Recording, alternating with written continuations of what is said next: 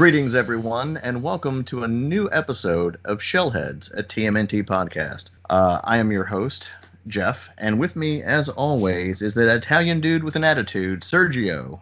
I'm not Italian, Jeff. Well, you could have fooled me. Hi, Jeff. Hi, I'm Sergio. Sergio. Hi, Jeff, Sergio. No. Sergio? Are you Sergio this time? I'm Sergio. You're Jeff Sergio. Yes. Hey, that works. Okay. That works. How's it going, Sergio? It's going fantastically. Like super fantastically. It's been icy all week here. So me and the wife and the kids have kind of just been just kind of stranded. As most of us have in the area. Yeah. Like you're only as stranded as brave as you are. Like if you're super brave and think you can just drive on all this ice, which people in the north do. Oh yeah. You could leave the house all you wanted. Oh yeah. Well, they're all prepared too. Yeah. All weather tires, flamethrowers to clean the driveway. Yeah. Like I left the house a couple times and I kind of slid back and forth on the roads, but I made it home. I was never in danger. We're good. Which is impressive because you're on a hill. That's true. Yeah. Well, Jeff, I did get a Ninja Turtles thing in the mail this week. Oh, did you? Yeah. Yeah. Which is surprising since our mail is been non-existent all week since they couldn't get out or do anything. Well, okay. Until today. Yeah, true. When I say this week, I mean since the last time we recorded. Yeah. So there are these little things. I don't even know what they're called. Ezekis or whatever. They look like little totem pole things. They're not. They're not Geeky Tikis. I think they're made by Foco. Foco? F-O-C-O? Foco? Foco. And they're spelled E-E-K-E-E-Z. E-keys. It's these little figurine things. I'll put it in the chat. But, yeah. Yeah, I've seen those. Little tiki dudes. Those are funky. I dig that. Very Hawaiian, very mischievous looking. Yeah. And like the first one I got was from the TMNT box back when it was a thing. Was it Leo? It was Leo. It was actually the black and white Leo. Mm-hmm. I ended up buying all of them, or almost all of them. I have all the turtles. I have Shredder, and what I got in this week was Master Splinter. Those are pretty dope looking. Yeah. Now I just need to get the last two black and white ones, and I should be good. Nice. Yeah, but they're fun. Like I'm not. It's not one of those things you're gonna buy and in 10 years it'll go up in value. It's just something that looks cool and it goes with the rest of all my Ninja Turtles crap. Yeah. So I guess that was my Turtles week outside of our main topic, of course. Yeah. I didn't get anything in the mail. But I did order a copy of Rad Plastic. Hey, all right. Yeah, I'm excited. Yeah. I saw the writer had posted that he only had a few copies left, and I was like, Jeff, I know Jeff wants this. Let me make sure he orders his. Hopefully, I was able to snag. Pretty sure I was. And got the confirmation stuff. Yeah. Yeah, mine came in pretty quick, so assuming the post office knows what it's doing, you'll get yours quick. No. They don't. I guess this is where we kick it to news, Jeff. And now, time for the news.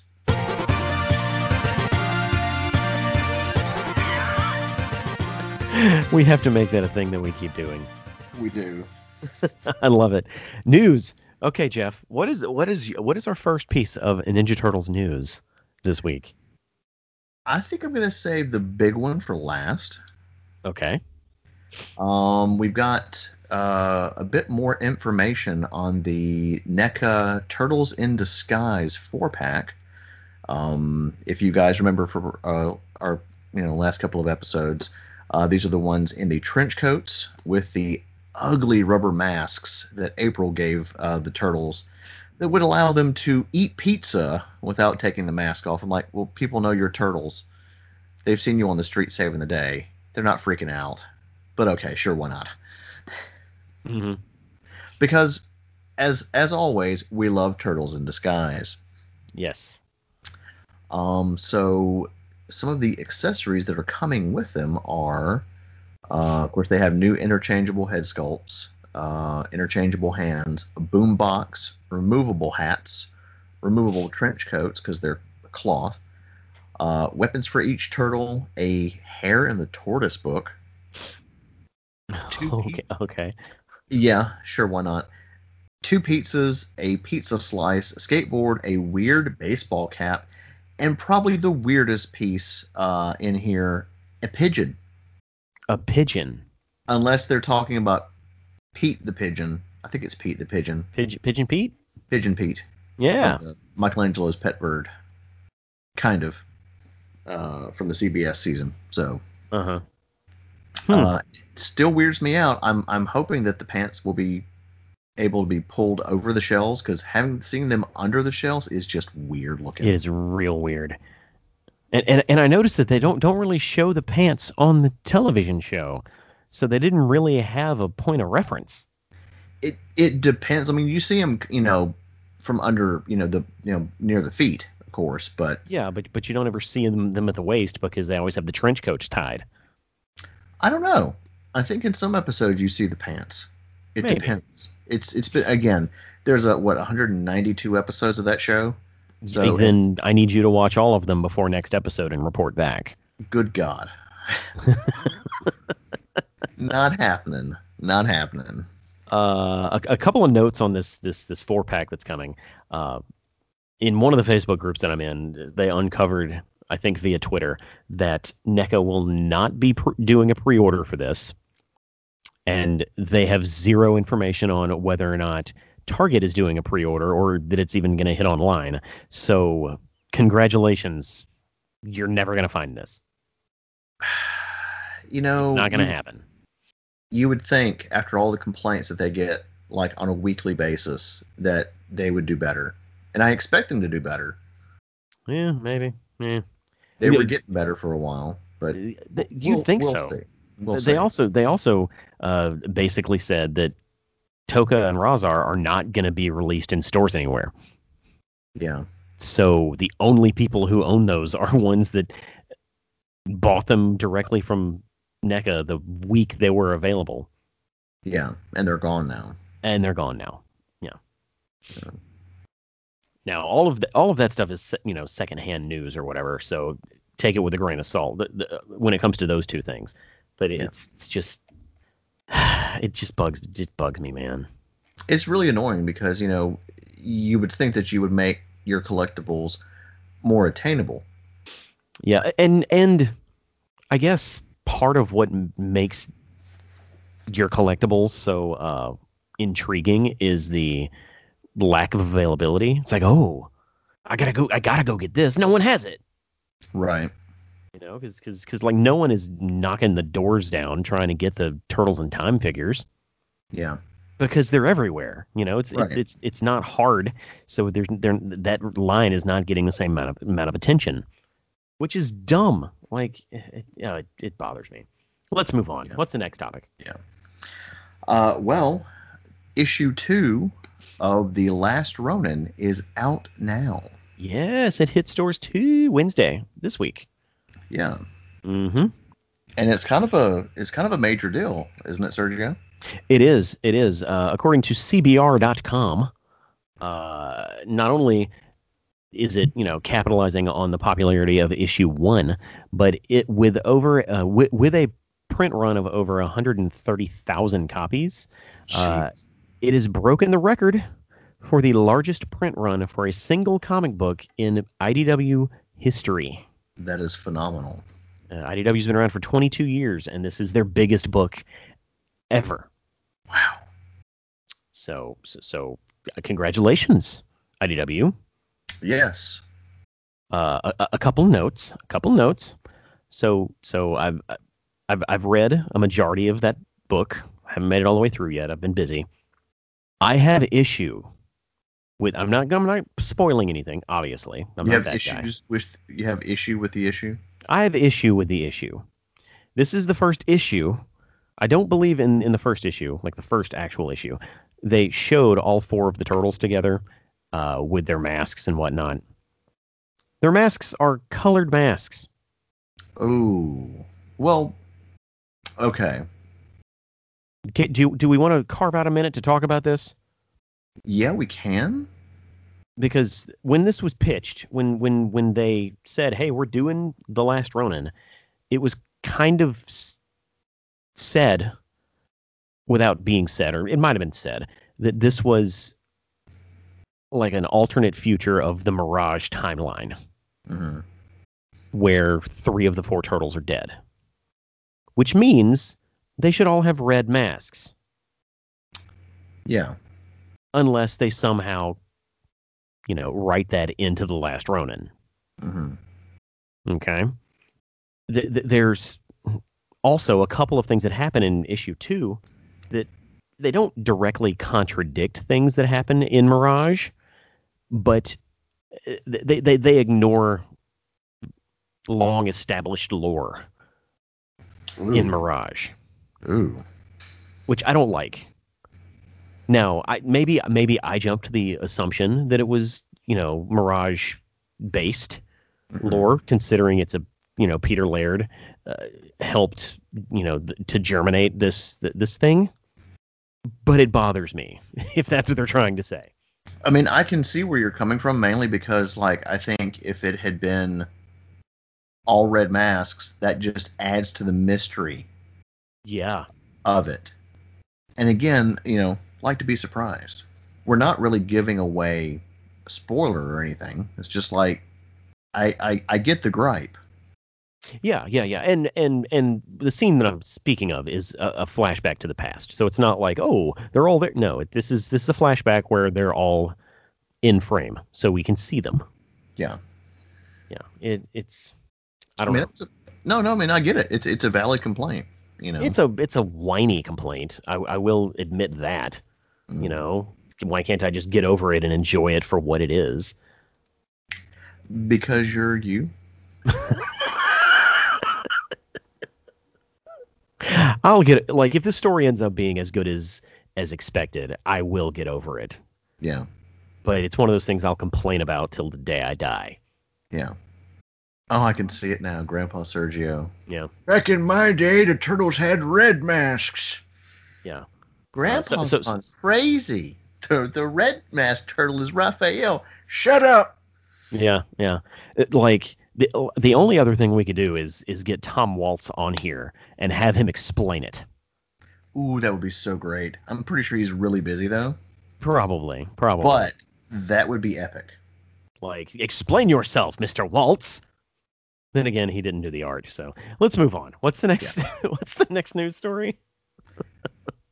Well, we don't normally report or talk about rumors, right? But this one seems to, again, take this with a grain of salt. It's kind of rumbling around that we might be getting some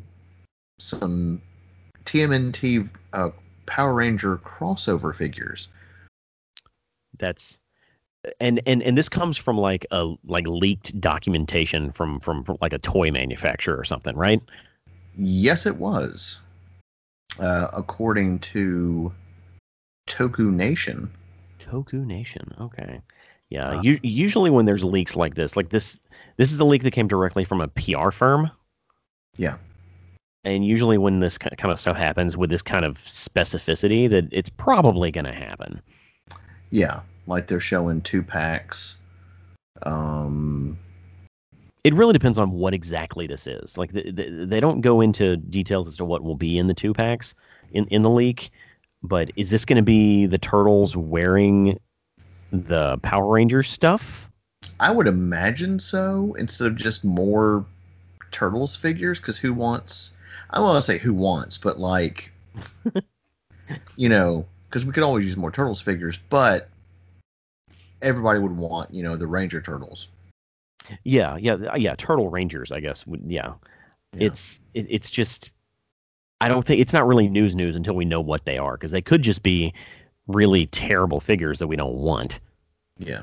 Well, but it would be from the Lightning collection for Power Rangers, and those are kind of hit and miss. Well, at least the face sculpts on some of those, I'm like, whoa, man, no, that doesn't look anything like the actor. Put the helmet back on. Put the helmet back on. So I'm assuming at this point that it's going to be Turtle Rangers. Okay. And if it is Turtle Rangers and these figures do well, or just the fact that these figures are probably happening, is a good indication that we're probably going to get a second crossover. Yeah, I hope so.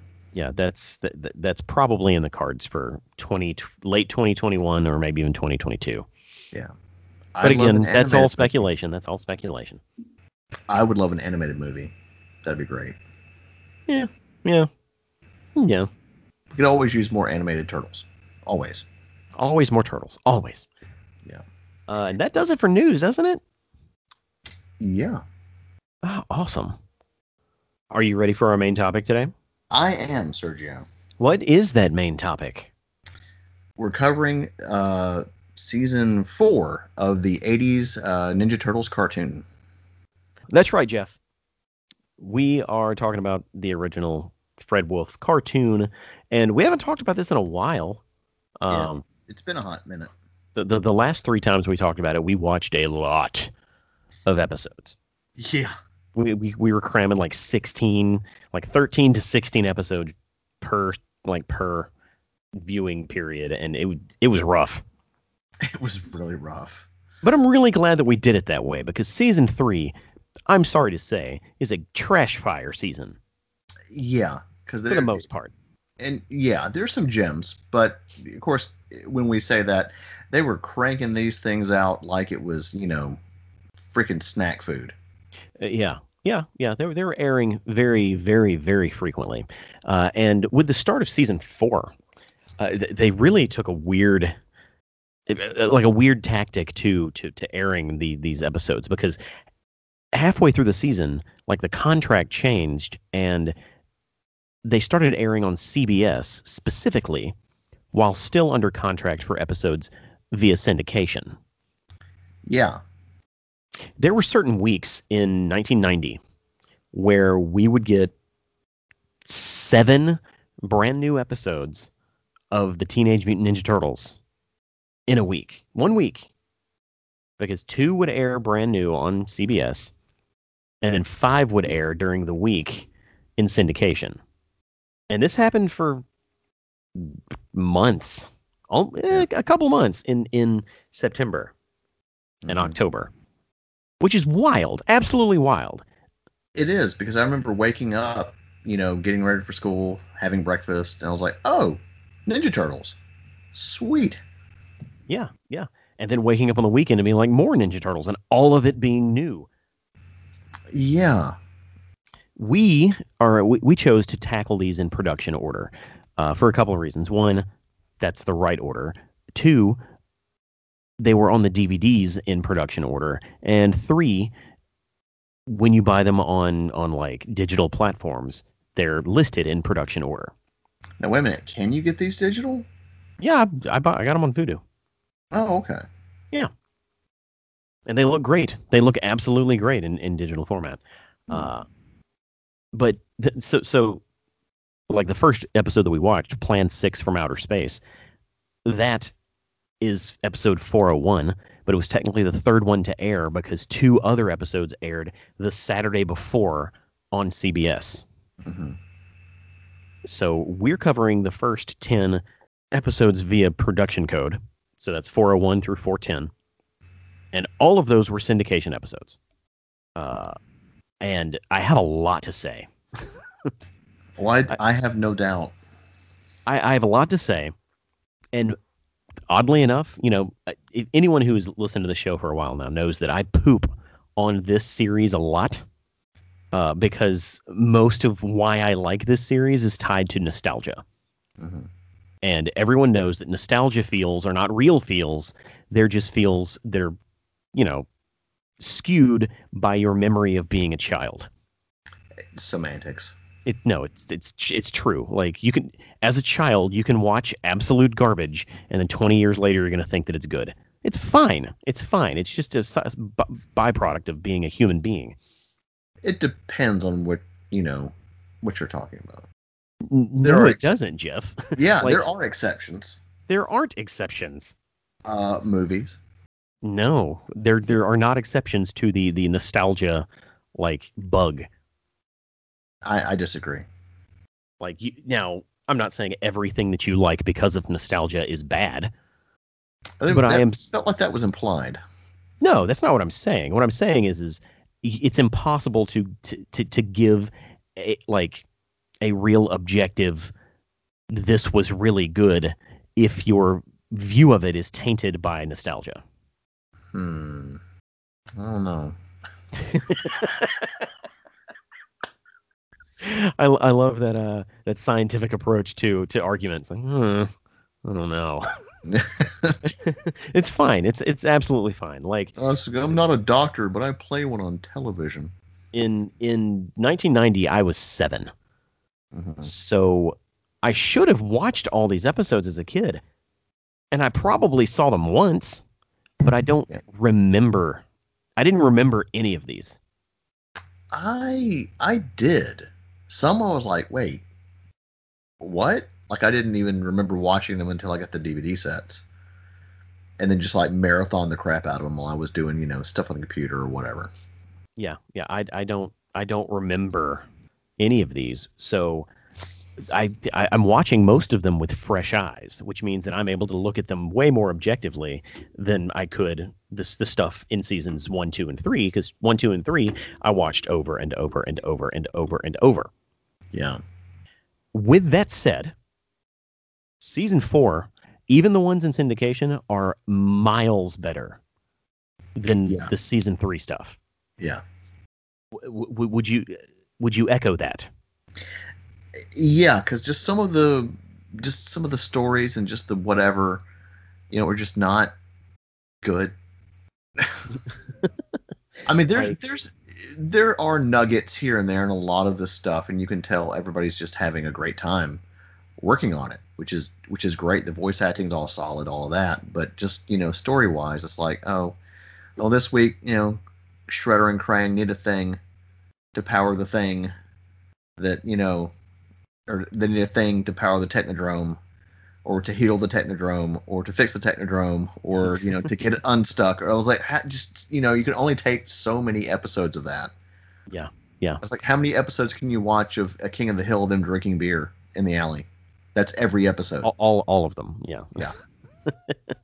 And the writing was better this season. The animation was better this season. The action was better. Of course, Michelangelo still doesn't use his nunchucks, but dare I say there was actually fighting in these 10 episodes. Yeah.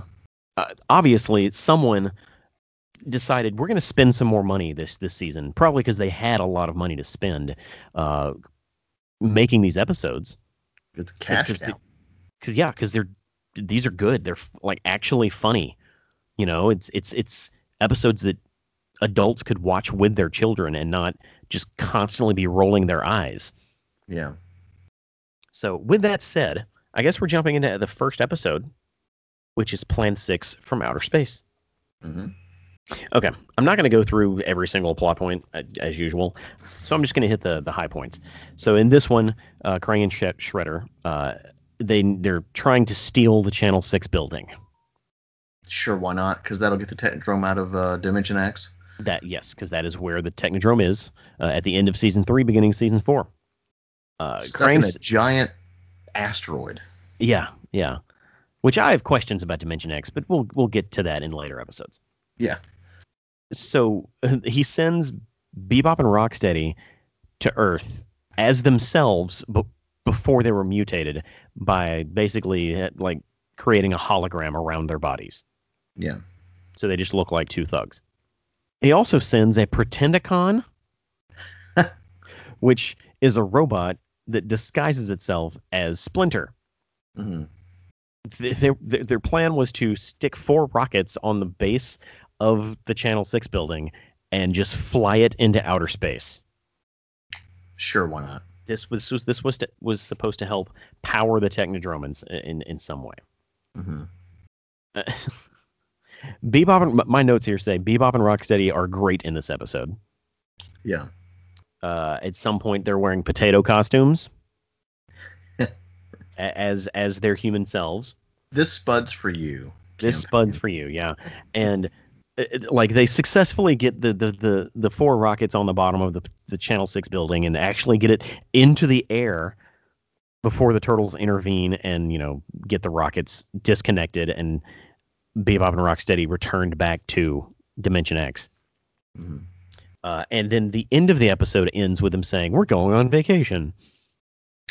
Which leads into the European Vacation side series.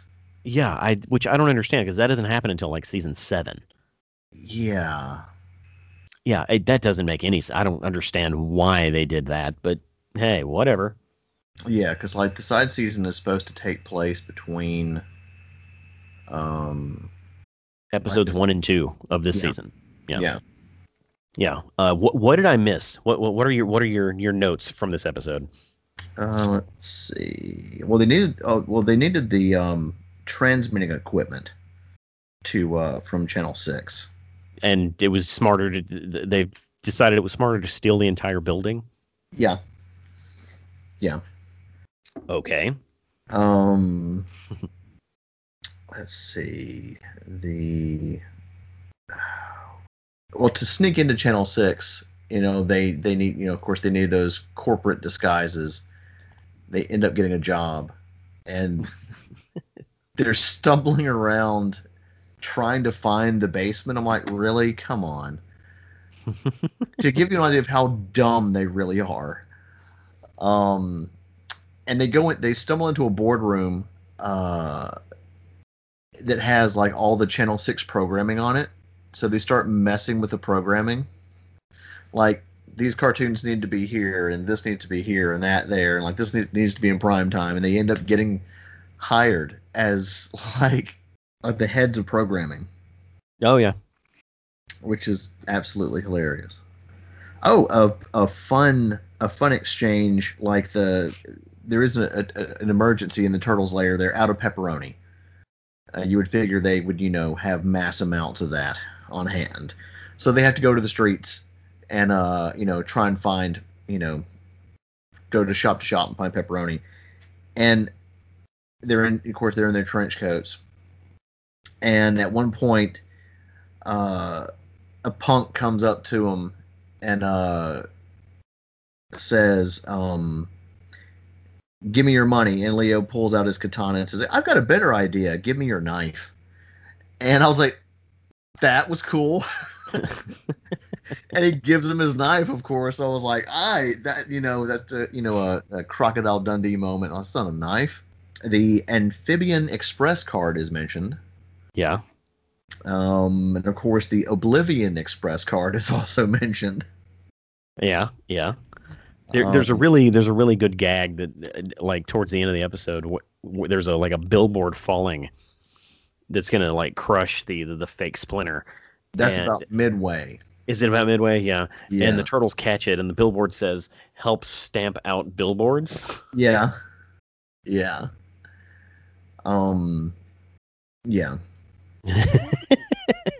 Like the thing is I don't know if this is one like an example of the best episodes this season because it's still very much by the numbers.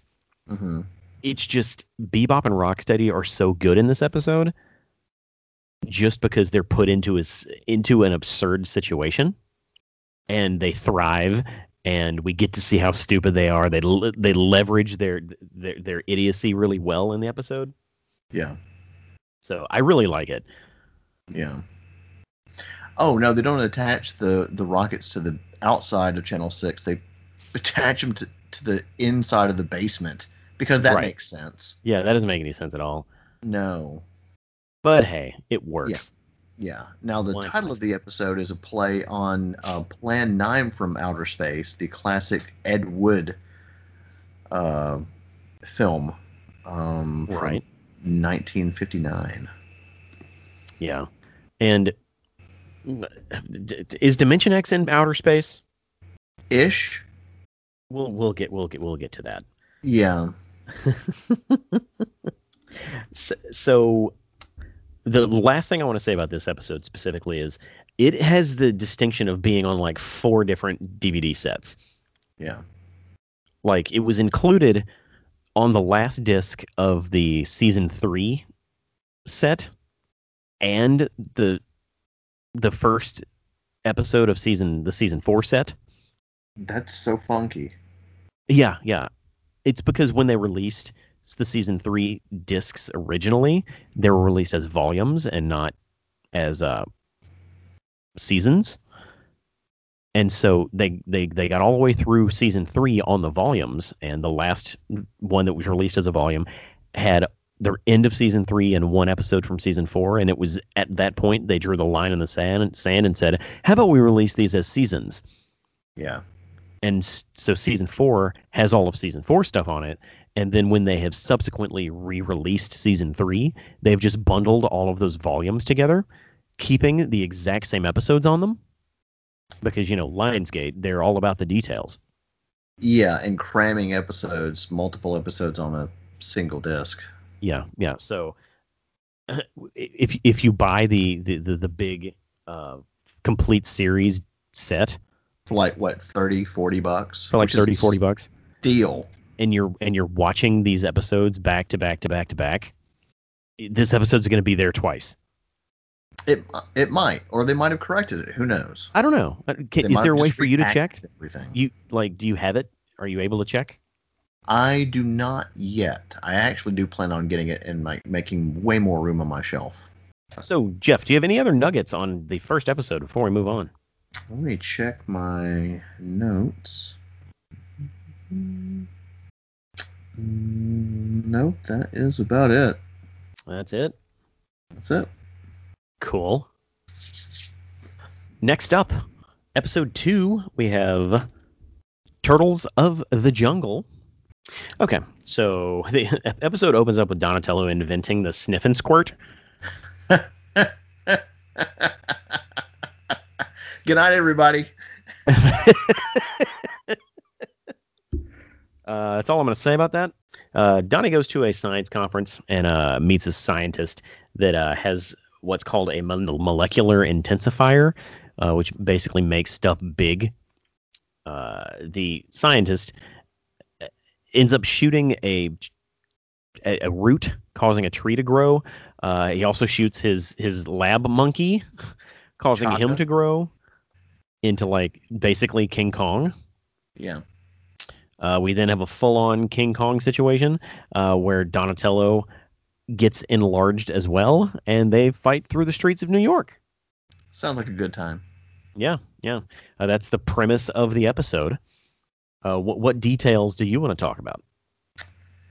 I was going to say the sniff and squirt, but we're not talking about that. Yeah, we're not, yeah. Oh, God. I freaking laughed out loud when I saw. For some reason through this episode, I kept thinking the monkey's name was Chaka. Chaka Kong? Yeah. Chaka mad. Chaka real mad. Kind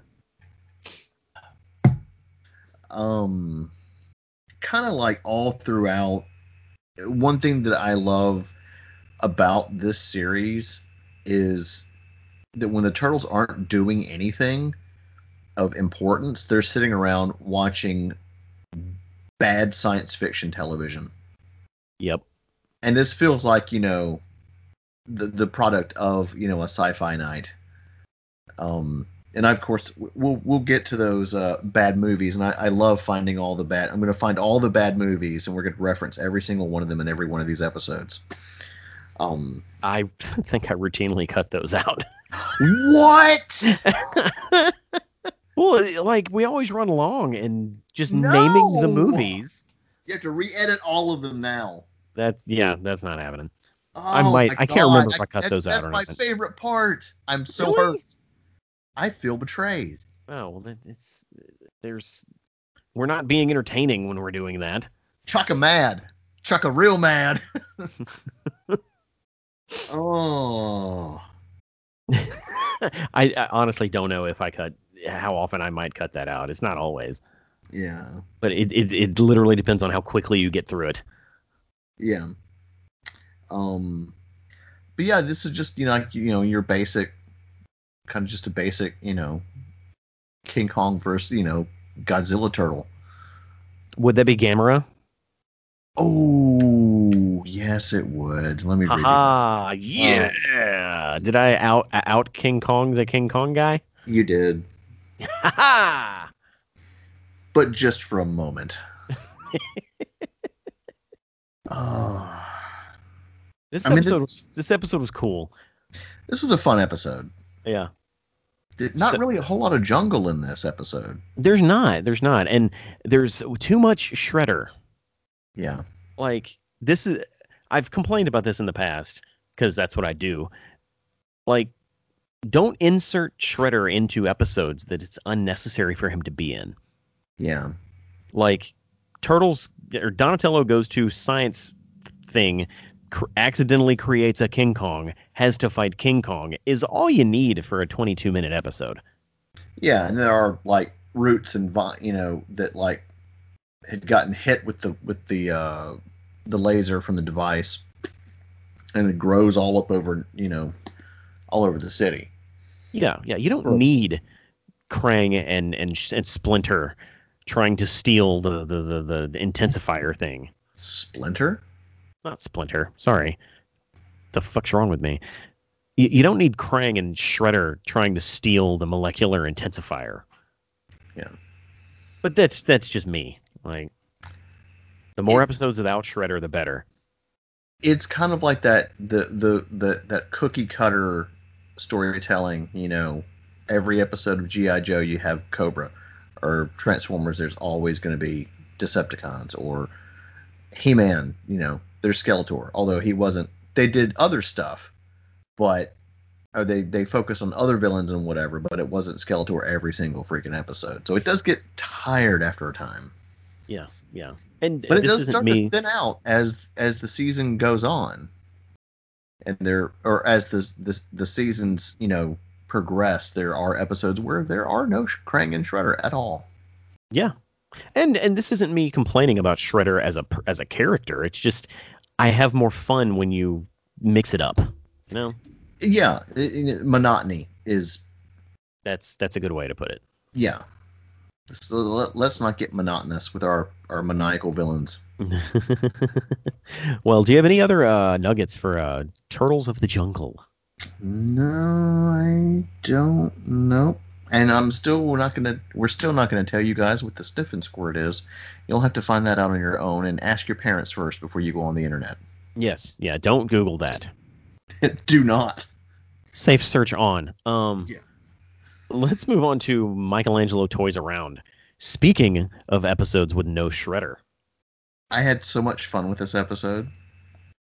Did you? Yeah. It is a fun episode. Let me go over the synopsis real quick. Michelangelo sneaks into a toy fair and gets mistaken for a toy turtle. Or Richard Pryor. What? If you've not seen the movie The Toy. If I have, it's been 30 years. Add it to the list. I'm maybe. It's hard to go back and watch movies that old. It's a classic. While he's at this toy fair, he learns of a plot of the Tyranno toys. Yeah. Yeah. To wreak havoc because a character named Mr. Weasel, has reprogrammed them to have lasers and to attack people. Which the lasers look like the one that pops out of Metalhead's chest. Yes. His plan was to ruin the name of his boss. That way, Mr. Weasel becomes the top toy maker in the business. Mm-hmm.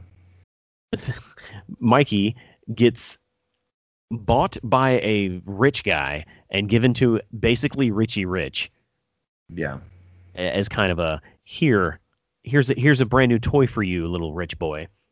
And Michelangelo has to convince this kid that he's a real turtle, and he does it by using real ninja moves. Like you couldn't tell a turtle, wearing a mask is a ninja. Yeah. The eventually the rest of the turtles join Mikey and they win the day. But the real bread and butter of this episode is Mikey hanging out with Richie Rich. Yeah. Yeah. What details do you want to talk about? Okay. Do we want to jump right into nuggets? Go for it. Okay. So Mikey having to sneak into, the toy fair, pulls back the curtain, goes into his room or whatever, and comes out looking like movie critic from the Today Show, Gene Shalit. The giant freaking mustache and bow tie. I haven't heard the name Gene Shalit in like 15 years. I know. That's why I keep bringing this stuff up. Yeah. When you're going through the toy fair, you can kind of catch billboards and like just the made up stuff that they made. What is that? Let's see. There's like electric trains, spaceship. Wow. I'm like, that's not it. No, that's generic. Probably, and I'm leading up to this, exciting new ZX 5000, cuddly critters, monotony, exciting board game. That's a nice play on words. I like that. Yeah, like what were we just talking about? Like Acme model airplanes, and so on. So it's nice to kind of see little stuff hidden in the background, because artists would do that all the time in a lot of these cartoons. And it would just kind of slip past people. You think that was the artist, or you think that was the writers? Because all the artists are Korean. Oh, so they're just drawing what they're told to draw. It depends on what we're talking about and like what production. In this case, it was probably the writers, like you said, but like other stuff, they would just, if it was done here or whatever, they would sneak it in. Okay. So you know me, I'm a big movie guy, and so this really reminded me of the toy with Richard Pryor. Okay. Working in he wants to pay Richard Pryor, this rich the rich dad wants to pay Richard Pryor to hang out with his son. That's basically weird. It's very weird, but a fun movie. Okay. So I got that from that. The kid was pretty dumb and not being able to tell I'm sure like he watches copious amounts of television and knows about who the Ninja Turtles are. Can't even tell. That bugged me. That is what bugged you? Well, that, and then when they go to fight, okay, two more parts. Like thinking that kids would be able to afford a Tyranno toy is so unrealistic. The thing probably costs thousands of dollars, $5,000, to own. Yeah. Like it'd be like $40 in the stores, or $100. There's no way. Well, the Tyranno toy was probably just made to be a weapon. So it was a clever ruse. Clever boy. I'm sorry, clever girl. It's almost like you're doing a CoverGirl commercial. Easy breezy. Easy breezy, beautiful, clever girl. That's it right there. Opens Photoshop. Yep. I was really let down by the final battle because, like, instead of they have toys against like really crappy toys against these awesome toys. I was like, why can't the turtles just slice and dice? Because that's why you have robots in cartoons. You can't kill people or whatever or shoot people. So that's why they put robots in all this stuff. Yeah, you're not wrong, but That's I think at this point, robots. At this point in the series, they had just given up on trying to be an action show. Yeah. And just kind of squeezed in a little bit of fighting here and there. Yeah. Between all their comedy and adventure. Any episode that doesn't have Shredder, I feel like I have a little special draw to. Yeah. Because they have to establish who these characters are. They have to say, this is who Kevin is. Kevin's a little rich boy, and he has a relationship with his dad. And by the end, his dad learns, hey, what my son needs is just more time with his father. Like, there's lessons to be learned in this episode. Yeah, you can't just buy people's love. Well, for the you could buy mine. Like, if anyone's asking. Just give me money. Or a pizza.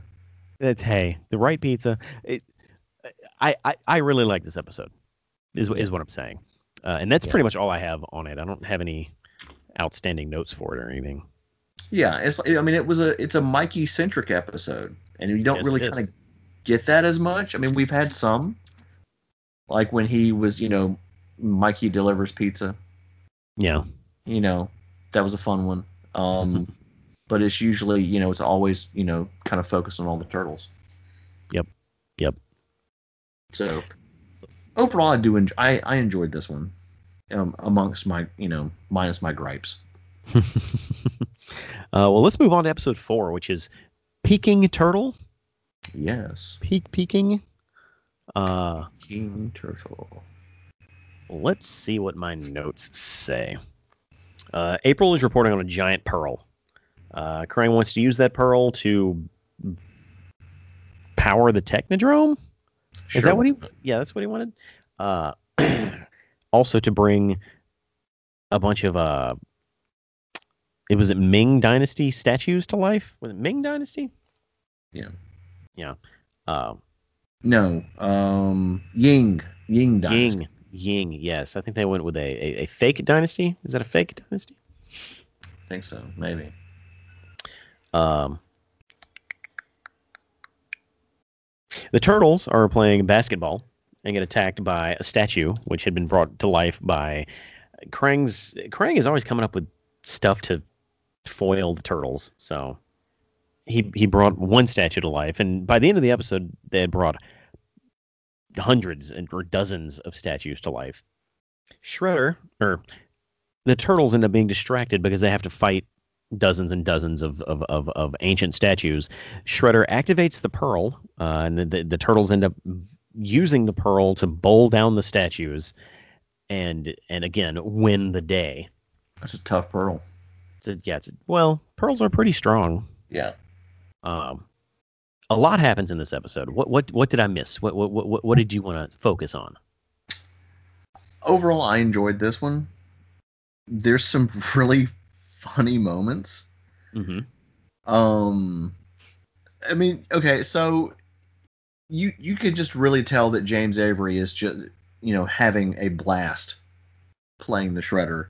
And I don't know if this was like an ad-libbed line or it was written, but once he activates like a group of the stone warriors, he starts doing a marching chant. It says, you left your wife and your 48 kids. I'm like, wait, what? Yeah, I noticed that. What? I couldn't stop laughing. And when you cut over during April's report talking about the General Chen Chang and the Ying dynasty, they created this Jade Dragon to guard the pearl. It looks like okay, I'm really gonna date it here, just because I'm a Muppet enthusiast. There were these commercials for LaChoy that Jim Henson did, and there's one that has the LaChoy Dragon. He looks like the freaking LaChoy Dragon, which is hilarious to me. So he looks very much like a Muppet. Yeah, that reference completely went over my head. Yeah. That's a pretty good commercial. Which is how he paid for the Muppet Show. Okay. By doing commercials. Let's see. Wow, I just googled LaChoy Dragon. I've never seen this thing in my entire life. Oh, it's great. Never seen it. What's next? Yeah, well, I love the Turtles doing basically being Harlem Globetrotters. Yeah. With they've got the ball that has the colors, like they would, and kind of like the off-brand music. And they're trying to teach Splinter how to play, and he, of course, owns them, as he always does. Yeah. And then there's they're trying to figure out how to, the Turtles are beating, the Stone Warriors. They're actually winning as they always do. And Krang suggests that they kidnap April, and Shredder's like, sure, we did that 30 times before, but who's counting? Yeah. So, yeah, there's a lot of really good fourth wall breaks or just acknowledging how ridiculous and how many times they do this, and that it's a TV show this season. Yeah, I really enjoyed that. I don't really have any notes here. Mm-hmm. It's a fine episode. I wouldn't even say that I loved it, but it had some good moments. Yeah. Let's see. Let's move on to an absolute gem. Shredder's mom. Yes. I did not know I needed this episode in my life, but now that I've seen it, I'm so glad it's there. I am too. Shredder and Krang, or Shredder more specifically, announces his evil plan on TV, like he does. And his mother, who lives in a retired villain's home in, was it Boca Raton, Florida? Fort Lauderdale. Or Fort Lauderdale? Yeah, in Florida. Like, they go out of their way to say exactly where she lives. And she's all, and she decides she wants to intervene. And she kept calling him Oroku. Yeah. As if no one who made the TV show knows the Japanese names are backwards. Yeah. Which bugged me. I know it shouldn't because it's a kid's show, whatever, but it bugged me. Yeah. How was Krang heating up the world again? I forget. A solar mirror satellite. A solar mirror satellite, yes. And long story short, the Turtles have to hitch a ride on a space shuttle into outer space to fly through a portal that the ray was coming through so they could visit the Technodrome in Dimension X, defeat the Shredder and Krang on their home turf, while Shredder's mom is there the entire time, upstaging her son and impressing Krang. And there's a general that helped them fly the shuttle into the portal named General Yogurt. My only real critique note here is this episode is wild, all caps. Oh, it's very wild, and it also has that higher budget CBS style animation. Absolutely. Like I want to say I saw this on CBS. Like you might have watched like a rerun of it on CBS. This originally aired in syndication. Yeah. I loved this episode. Everything from Shredder's mom just constantly giving him the business to like the turtles jumping on a space shuttle and going into another dimension, which doesn't make much sense. The only thing that makes it make sense is the portal. Yeah. Because if we understand dimensions, that's not another galaxy. Like a dimension is a different thing. Yeah. Yoger? Is that a General Yoger? Yeah. And the turtles and the general keep getting tricked by signs that say like the portal room this way. Yeah. Which is it's one of those jokes that only gets funnier the more they use it. Yeah. What notes do you have on this episode? I absolutely love this episode. This might be my favorite episode so far. Really? Yes. It just feels like the stories are getting like the story in this one's pretty good for the time. Mm-hmm. And of course, leading up to the CBS stuff, so you had to kind of punch it up a bit more to make it, make the episodes a bit more exciting. Instead of just kind of like, the shell out, haha, cookie cutter episode of the week. Let's see. Okay, so we start the episode with the turtles watching another bad movie. They're watching bad-tempered vegetable zombies from Mars. I was like, I'd watch that. Why not? Vegetable zombies. Okay. All right. Yeah. Why not? Wow. Let's see. Which I'm assuming is a play on Attack of the Killer Tomatoes. Possibly. Oh, did not expect you to even know about that movie. Uh-huh. April is wearing a tank top and shorts because it's hot. Yes. Like, did not expect her to be wearing something different other than, her yellow jumpsuit. Which I still don't know if we understand why she's wearing a yellow jumpsuit. I guess this is fashionable in the 80s, I guess. Yeah, that's why. Let's see. Splinter gives Donatello an abacus. Yeah, I didn't get that at all. It's like, take this, you may need it. I was like, what? No. Why do we need to count things up and add things up on an abacus? I'll just rely on technology. And I was like, no, technology is fleeting. I was like, well. And then, of course, they needed it, blah, blah, blah, blah, blah. And then you get back, and Donatello's like, thanks for the abacus. Yeah, that part was kind of silly. Yeah. But I just love that this episode, it is one of those cookie cutter, hey, the Shredder needs something from Earth, so he's going to steal it, or he's going to do that. It is one of those, but it's like the writer's room just said, how do we make this as absurd as possible? Mm-hmm. And I'm a huge fan of absurdity. Yeah. I'm kind of like, it kind of bugs me that the turtles are only wearing space helmets and not like full space suits. I guess there wasn't enough money in the budget to make full space suits. Kind of like in the Star Trek animated series where they don't have space suits, they have a belt, and they hit the belt, they hit the power button, and it's like an orange glob around them.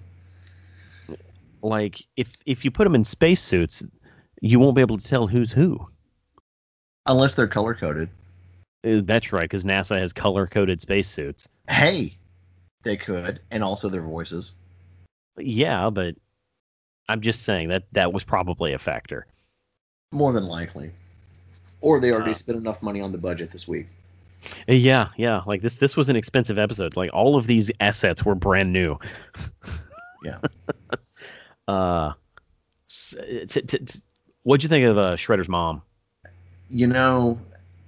Just a true gem.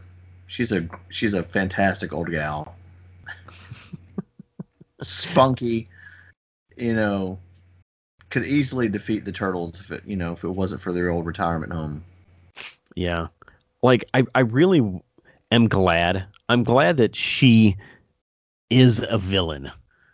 Like, Yeah. they could have just played her up as an old lady who is, ashamed of her son, and she's like, "What are you doing, Oroku?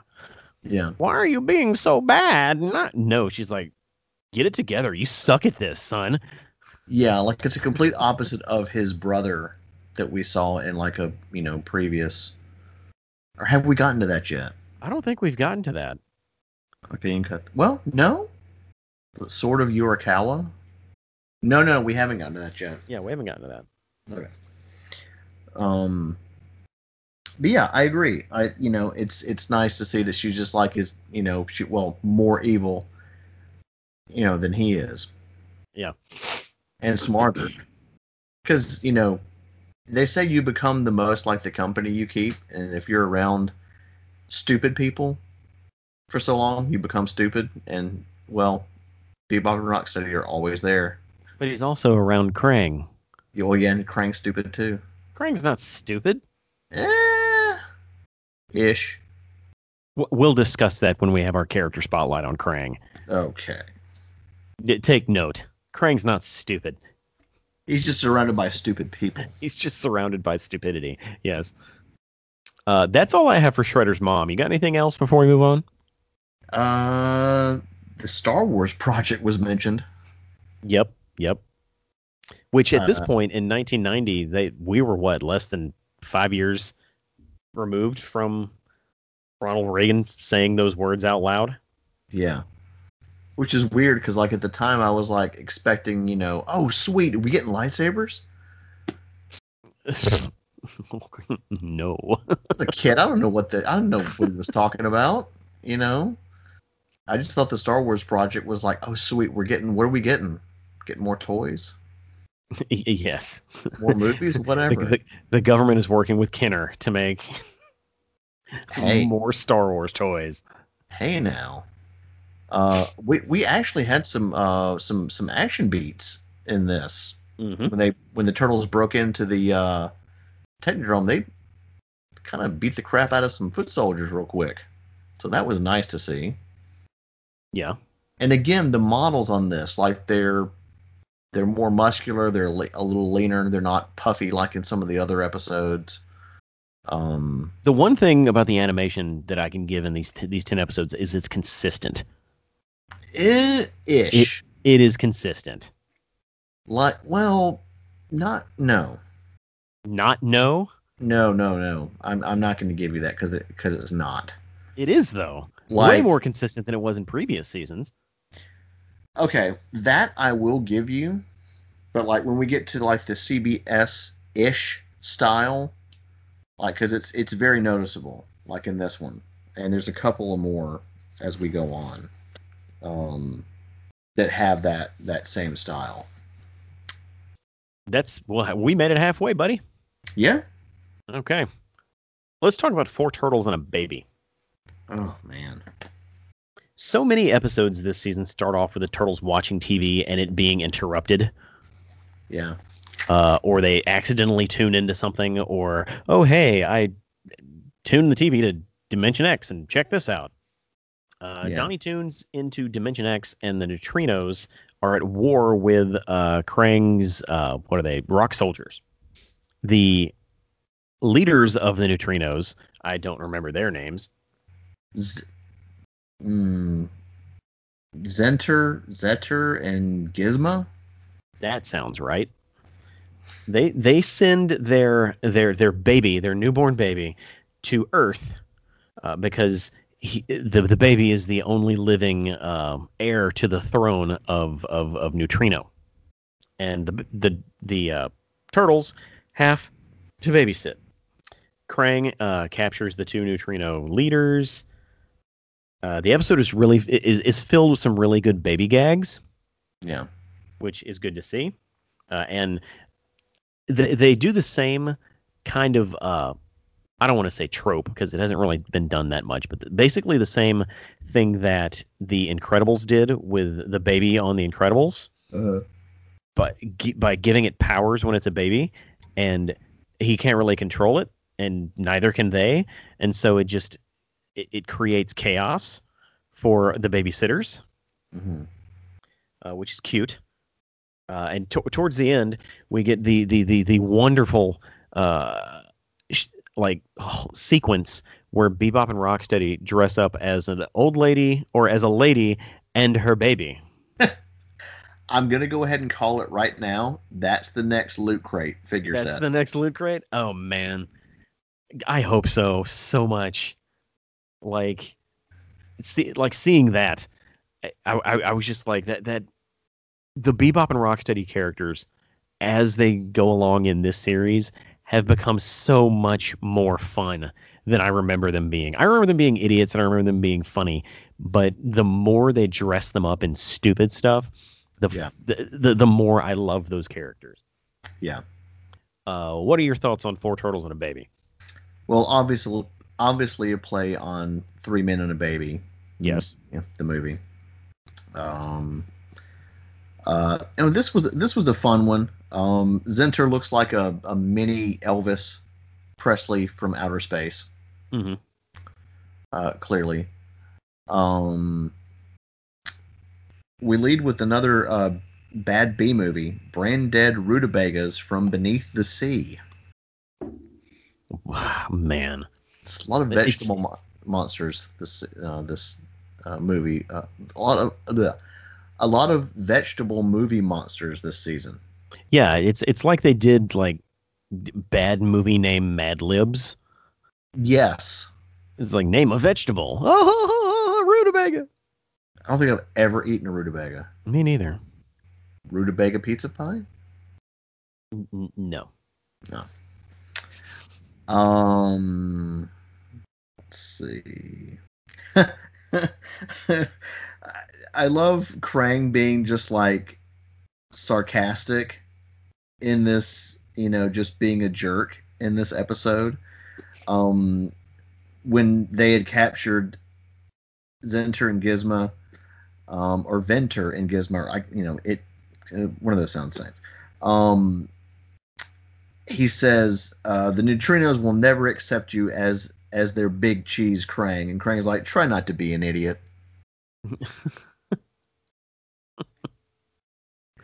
Just the way that Pat Fraley delivered that line, I was like, it's just very condescending, and I love it. And it's weird. There's like one part where I think the turtles are going to the Technodrome to no, I'm sorry, strike that. There's one scene where Shredder and Bebop and Rocksteady have come to Earth and they're trying to find the neutrinos baby, and as they're all trying to struggle and fight she gets kidnapped, and as the turtles are running, there's a scene where you can see it's not fully animated. In the top right corner, Raphael has no head. What? Yeah. That's amazing. Yeah. I was like, oh my god, what is happening right now? And of course, errors like this were very commonplace during the 80s with animation being animated overseas. There wasn't time to go back and correct a lot of stuff, so you would often have, the same colored, bandana, or you would have, Raphael speaking for Leonardo or vice versa, Yeah. So it's fun to find all these errors. I encourage all of you out there to, really pay attention to, the episodes and see what you can find. And this is our first time seeing Irma this season. Is it? Yeah, like she doesn't really. I don't believe she shows up in any other the first 5 episodes. Well, that's cool. I like Irma. Yeah, it's kind of weird though, because she's always around. Yeah. Well, what other nuggets do you have about Four Turtles and a Baby? That's about it. Like the main thing was that, like, okay, we're gonna get Baby Rocksteady and Grandma Bebop NECA figures for Loot Crate or whatever. I really hope so. I really hope so. I feel like that's going to be a thing. It's a fun episode, to see the baby just kind of like mess, with the powers, just like kind of messing things up. But she also helps the turtles in screwing things up for Shredder and levitating them. So that was funny. Yeah. Well, let's move on to what's next. Ooh, this is another Turtle Maniac. This I remember watching on TV when it aired. This one is so weird, but I love it. Like, this again is a no Shredder episode. Yeah. Turtle stuff is stolen out of April's apartment, and a billionaire collector ends up being the person stealing and or buying all the Ninja Turtle memorabilia from all over the world.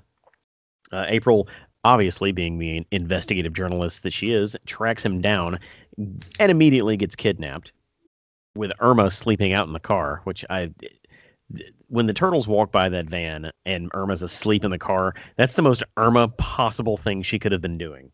Yes. The turtles get into the villain's lair without a problem because he invites them in, seeing as he's their biggest fan. Yeah.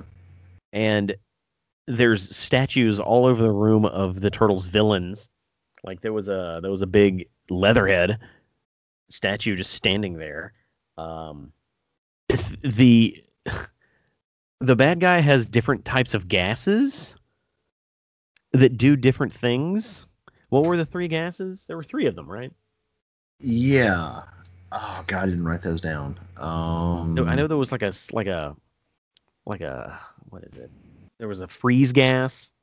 The collector's name was Monroe Q. Phlegm, which is a great name for a rich guy. Oh yeah, there's laughing gas. Yeah, there was laughing gas. Yeah, freeze gas. He's got a gas for every occasion. He does have a gas for every occasion, and ultimately it's Irma that saves them in the end. And Go figure. Yeah, and Phlegm gets arrested and taken away. Take it to the sanitarium, actually. Mm-hmm. This was a really fun episode because I guess this is one of the first times that they've really leaned into the fact that the turtles are celebrities. Yeah. It's always been hinted that people know who they are, and the news is always like, oh, those dang turtles, but they literally have a fan. Crazy stalker fan. A crazy stalker fan who, was going to turn April into a piece of memorabilia. What notes do you have on this one? Well, so the turtle, probably my favorite moment. In the beginning, you've got, April's doing her broadcast, and I was like, is she interviewing Jay Leno? Because the cop looks like Jay Leno that she's talking to. So big chin. Yeah. And then after the report, April calls the turtles because they're reporting that stuff has been stolen. She was like, "Hey, would you guys be up for a Vinny's Pizza?" Now Mikey is asleep on the couch at this point. Until she mentions Vinny's Pizza, and he springs right up. I was like, which is exactly the same reaction I do. Is exactly the same way I react when someone mentions pizza. Yeah, like like you said, there's replicas of like the turtle's lair and all kinds of other stuff. Of course, he was going off, I think, like guesses and stuff, which he got it pretty accurate. And you see there's statues. There's like a weird painted Shredder, which like they didn't look like the other ones, like that were actually drawn in, like Leatherhead, Bebop, and Rocksteady. And of all characters to put in there, Mr. Og. Why not, man? I mean, yeah, it's weird, but like, okay, sure. But yeah, like I remember watching this one on TV. That's cool. Like I don't remember this one at all. Yeah. Any other notes on Turtle Maniac? Did I say the name of the episode? It's Turtle Maniac. Yeah. Oh, there was also a gas that made the dogs like not attack April, but like be friendly, which was weird. There's a gas for every occasion, man. Every occasion. Like freaking Darkwing Duck over here. Nope, no more notes. All right. Moving on, let's talk about Rondo in New York. No, man. Yet another absolutely stellar episode. So Rondo is Rambo. Yeah. For all intents and purposes, he's Rambo. And the Turtles get invited to the Rondo a Rondo movie premiere. Against their better, I won't say judgment. They didn't want to go, or they did want to go? Well, one, like Mikey did. Of course he did. But the others, not so much. Donnie meets with a scientist creating a thing called a vitalizer. A vitalizer. Yeah. It's not a revitalizer. It is a vitalizer. Krang, of course, needs this vitalizer. And it turns out that the scientist is also the projectionist at the local theater that is showing the Rondo premiere. So everything just kind of, fits together real nicely.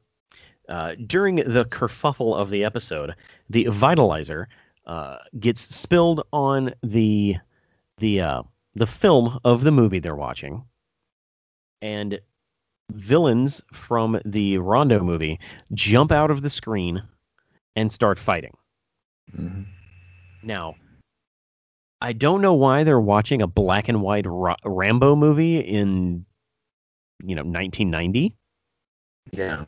But for some reason, it's in black and white, and all of the monsters that jump out of the screen are black and white, I guess to indicate which ones are the monsters. We also get we meet the actor that plays Rondo, who is a stereotypical, wimpy little actor who just acts like he's a buff macho man on film, and is really useless in an actual fight. Yeah. Alternatively, the movie version of Rondo pops out of the film because of the vitalizer, and he is absolutely the macho man that he is in the movies. So we have two versions of Rondo, the actor and the actual character, which was really cool. Yeah. Ultimately, they end up fighting what looks to be bootleg versions of the Universal monsters. Yeah. And of course, Shredder and Krang are all mixed into this. This is absolutely a fun episode. Agreed. I loved it so much. And also, this was the first time all season I had heard new music. It may not be the first time there was actually new music, but I heard new music in this episode, which was cool. Yeah. What are your thoughts on Rondo in New York? Again, kind of playing up, the bad B movies. I continue to love, all of that. It was fun. It was just a lot of fun. And again, I do have questions like why were the movies they were watching in black and white? Yeah. And I don't know. TV shows, like it doesn't make any sense. Who knows? Again, it was probably for the viewer, so the viewer would know what monsters came through. Yeah. So you could tell the two Rondos apart. Yeah. Who knows? But this is an example of the absurdity and inventiveness of this episodes this season. I feel like the episodes in season 3 felt more like a cash grab. Let's create something so we can create action figures. Yeah. We haven't really come across any episodes yet this season that lend themselves to action figures. We really haven't. We didn't get a Rondo action figure, which No. we know we wouldn't. There's not a monster of the week or a mutant of the week. It's just been really creative stories back to back to back. Mm-hmm. Which I appreciate a lot. It doesn't pander as much. I concur. What other notes do you have? Rondo's very short and walks on boxes. Is that you think that's a Tom Cruise joke? Could be a Tom Cruise. Could be, is it Sylvester Stallone? Not very tall. I don't know. That's worth Googling. Because I mean, it is, Rambo. Yeah, he's 5'10", so I wouldn't say he's short. Okay, yeah. That I'm not sure why that would be a thing then. Well, like in action movies, the assumption is this guy is the perfect man, and perfect men are tall, and there are multiple like action movies, I can't name any right now, where the star has worn like platform shoes, so he's taller than his like female counterpart in the movie. Right. Or he stands on a box or a what is it, a phone book in a scene. That way he's a little taller than he actually is and is more imposing or more attractive in the shot. Yeah. So I get it. Yeah, that makes sense. Yeah. As you were saying, we have like kind of knockoff movie monsters. It was, let's see, Frankenstein, Wolfman, Mummy, Leatherface. Hey. Look kind of like Leatherface with like a club or something. Of course, not a chainsaw. You get a shot, like, you got to be not careful, but like when they're kind of around the outside of one of the theaters, you see these fake movie posters. It's kind of hard to make some of them out, but you've got Red Octo Hunt, Robo Police, Comic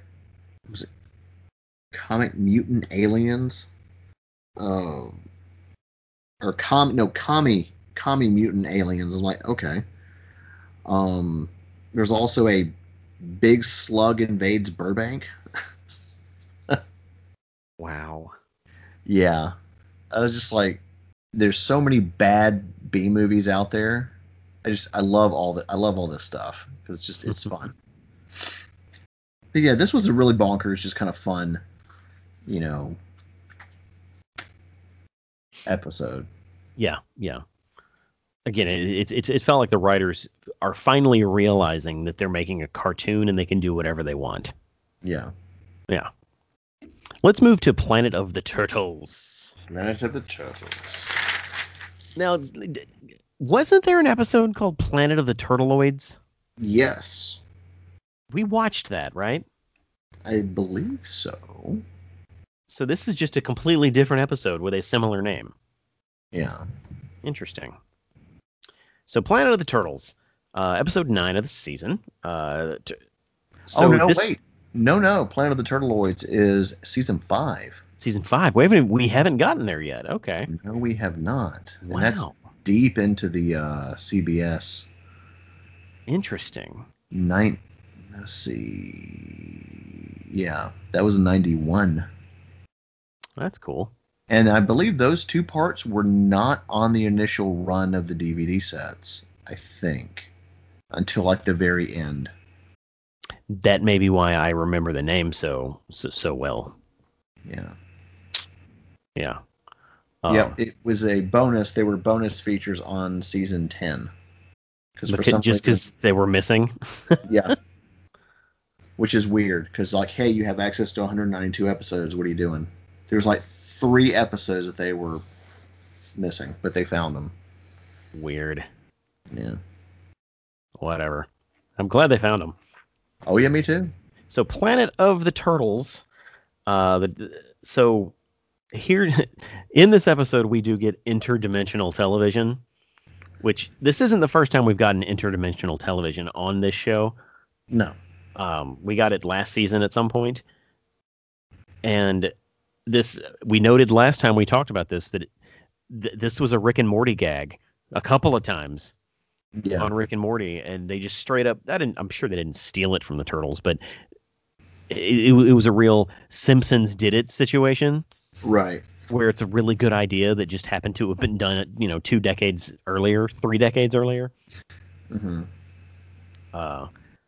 the turtles end up watching turtle wrestling from Planet of the Turtles on their interdimensional cable, and the turtle wrestling is basically Hans and Franz.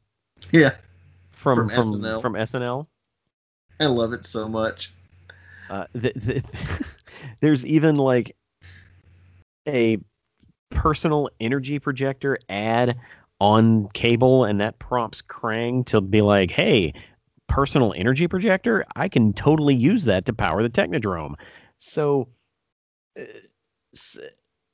a portal opens up, and the two of the turtle wrestlers end up on Earth.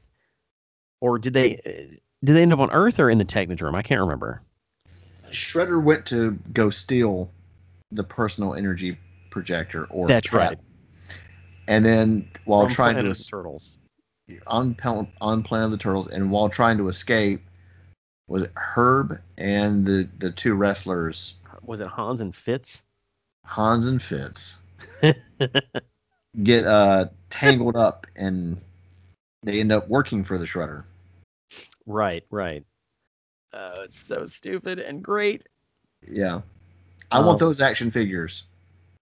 Yes, Hans and Fitz. I would buy those in a heartbeat. Let's see, where was I? There's a whole bunch of fourth wall breaks. There's a flux capacitor name drop. Yeah. My notes here. This episode's wild. Donatello ends up going to the Planet of the Turtles and just like walking through town. This episode definitely goes places. What did I miss? What stood out to you? They were like, "Oh, sweet pizza," and I was like, "Nope, that's a bug." I'm like, "Blech." Because they don't knock it till you try it, man. Oh, hey, no. I don't like my pizza to crawl. I don't know about you. Weird. Was it Austrian or Swedish turtle wrestlers are like my favorite thing in this episode? Really? My favorite thing in the episode was the dude who, like, the advertiser guy who every single time he's on screen he's like, I've got a perfect product for that. He's trying to sell you something at every turn. Every time. I did like his character too. Yeah. I love that he admits that the personal energy projector is kind of a fraud. Like, it works great for like an hour, but then when it malfunctions, it just explodes. Yeah, and he has that like can't switch off announcer voice. Yep. You know, I'm trying to think. I'll do one. Yes, you two friends can own the personal energy projector, or PEP, for $19.95. You know, and it's just like, you know, just. And Shredder was not even willing to pay $19.95. He was like, no, I'm just gonna steal it, bro. Yeah, I'm gonna take that on the free. Yeah, it's like, dude, if I was a villain, I would just buy it. It's cheap. Like, it's just $20. Just buy it. Man. Like, don't draw attention to yourself yet. I mean, he doesn't have pockets.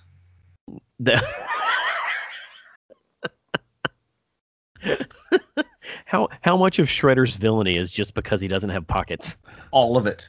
All of it. He's a very angry man. Just sew some pockets on that thing, and suddenly he's fine. I mean, you'd stab himself trying to get his wallet out of his back pocket. That's true. Maybe he did have pockets. Maybe. And he shredded them with his gauntlet things. Pockets no more. And that's where he got his name and his anger. Yes. I really like Planet of the Turtles. Like, I'm a big SNL fan, so just seeing them straight up rip off Hans and Franz, like, that's fun. It's one of my favorite like sketches. From that era, which, man, that was just like peak SNL. That's I would like to take arguable. out the turtles. It's arguable. Yeah. The beginning of the episode when they see the wrestling really reminded me of the stump asteroid wrestling that was in the Archie series. Oh yeah. Like, for a second I was like, oh no, did we get something wrong? Was that comic actually based on an episode? But no, it's two different things. But for just a fleeting moment, I was worried we screwed something up. Yeah. It was hilarious when he was like talking about like Herb was talking about the ramifications of the personal energy projector. Like getting all these, bad scientific jargon, of course mentioning the flux capacitor, the hyperstatic lock, and I was like, is it, the beamer jam could leak into the flammer jam? Yeah, it's very similar to that. I don't really have any more notes on it. These episodes are put together so much better than the stuff in season 3 that my feedback is just, yeah, give me more of that. Yeah. There was a dancing cow like channel, but no cuddly. No cuddly. That's right. Here's another episode that they could have done without the Shredder and Krang. Like, oh, definitely. Like, just have like something malfunction and the two turtle wrestlers end up on Earth, and the turtles have to deal with that. Yeah. There was a lot of shoehorning of Shredder and Krang this season, but I guess it's fine. It's fine. Let's jump to Name That Tune. Name That Tune. The last episode that we're covering today, Jeff. All right. The turtles are watching basically a James Bond movie. The Adventures of Secret Agent 000. Yeah, which is cool. That's having being in the middle of a podcast series about James Bond, and I'm like, ooh. I felt like that Leonardo DiCaprio meme where he's pointing at the screen. Yeah. Krang threatens to vaporize part of New York City. A keyboard from Dimension X is sent there by Bebop and Rocksteady, who are trying to throw it away. But the Dimension X dumpsters were full.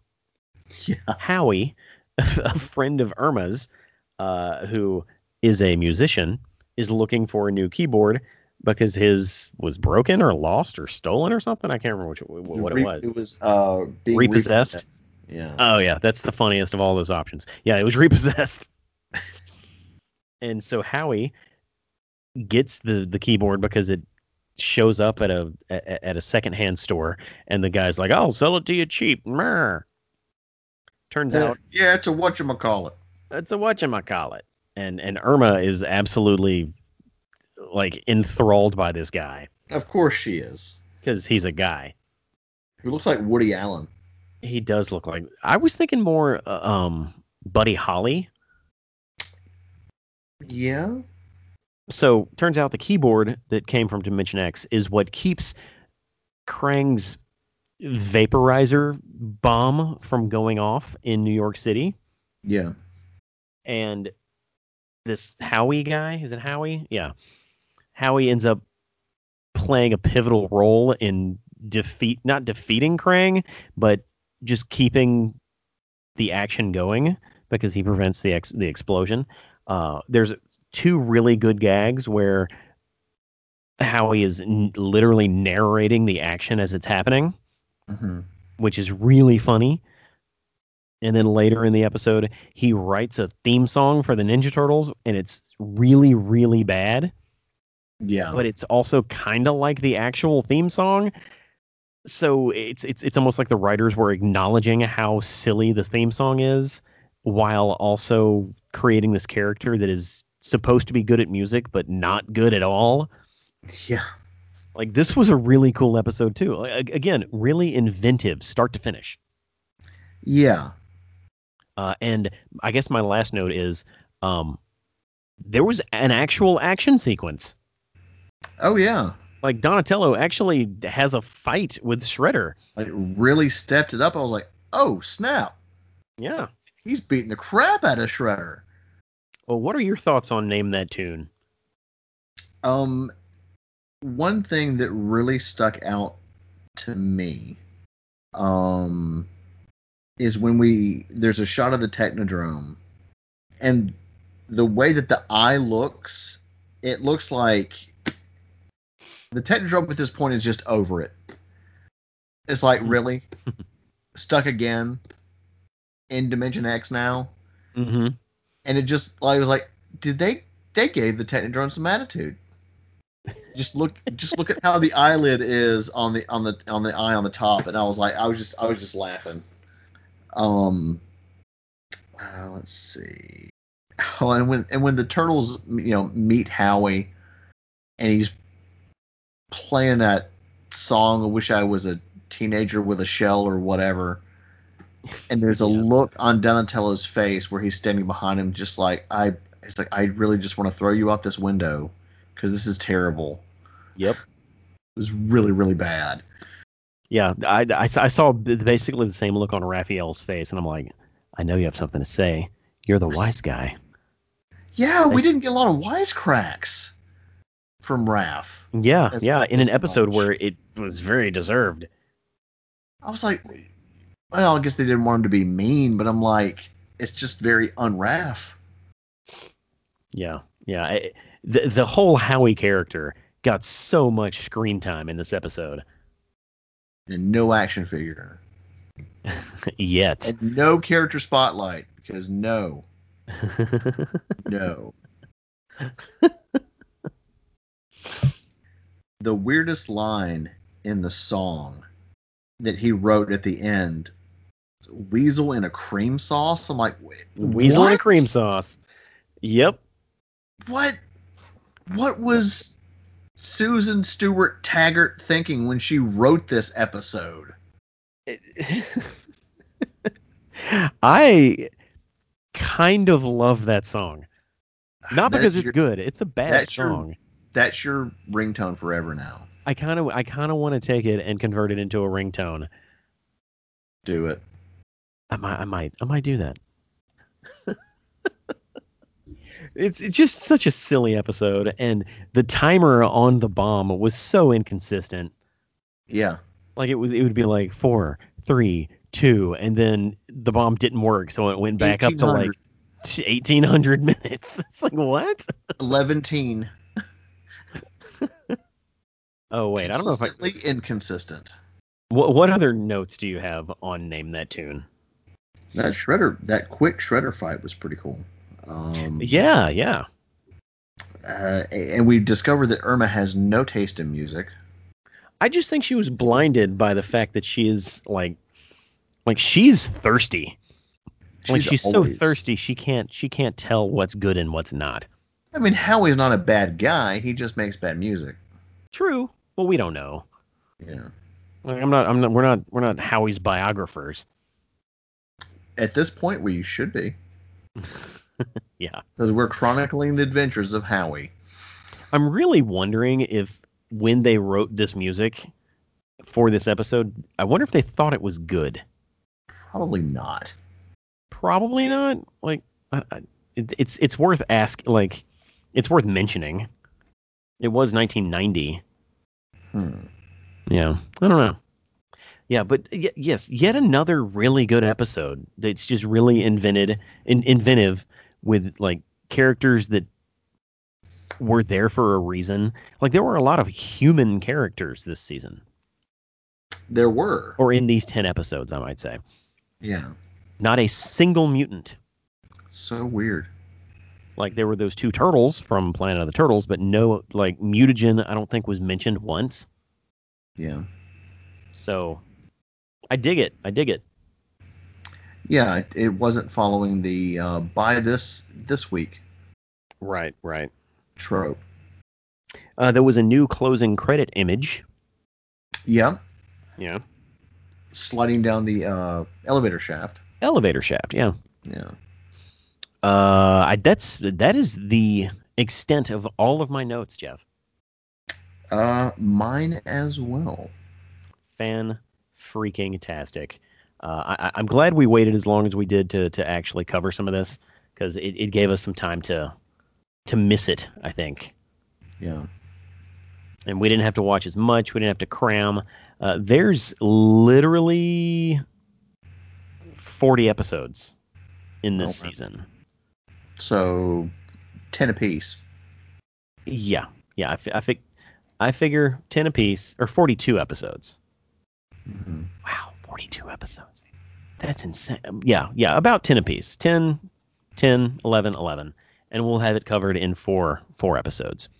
Yeah. Don't know when the next one will be, but just know that's how we're covering them. And finally, we will get to the proper CBS episodes next time we talk about the 1984 Fred Wolf produced original animation or original cartoon series. Yes. What are we talking about next time, Jeff? Do you have any idea? I kind of like to go in fresh. You can't go in that fresh. You have to prep. From the point of view of our listeners. We're getting very close to talking about Rise again, but not quite. Next episode, we are going to dive into a personal favorite, back into IDW. Ah. I know you've really been looking forward to reading some more of that. I have. And we have. We're going to be reading a little less than usual, which is good. Gives us more time to talk. Issues 29 through 33, the Villains Micro of Shredder, Outram Empire 1 through 3, and the 2014 Annual. Ooh. It sounds like a lot, but it's only like 9 issues, I think. 9 or 10 issues. Mm. Well, I'm excited. You should be. It's really good. Well, I guess I'll kick it back to you, Mr. Hostman. Yeah. That about wraps it up for another successful episode, Sergio. Where can we find you? RealityBreached.com is where you find all of the podcasts that I either produce or upload or star in. And we cover all kinds of stuff. Again, I can't talk about Debriefing and Cocktails enough. It's a limited series we're working on about James Bond, and it's the most fun outside of Shellheads that I've had podcasting in a while. So check that out on all podcast platforms. Good. Jeff, what about you? As always, Sergio, you can find me at the Warp Zone Arcade, Brandon, Mississippi's premier arcade. We specialize in games from retro to modern. Tons of choices to choose from. Neo Geo, Nintendo, Sega, Sony, all that good stuff. We do birthday parties and tournaments. We pride ourselves on having interesting and unique games that a casual gamer might not play. So we're always looking to broaden people's gaming horizons. You can find us on Facebook, which we post from time to time. We are still closed at the moment, but give us a follow on Facebook. Yeah, and while you're at it, follow Shellheads on Facebook and Instagram. I'm surprisingly active on Instagram lately. Oh yeah? Yeah, I post turtle stuff all the time, Jeff. Well, I don't have access to that, so I can't. You don't have? Oh, you can't post. Okay, I gotcha. No. Yeah, I think that's all we got. Yeah. So kick us out of here. Until next time, I'm Sergio. No, I'm Jeff. And we're Shellheads.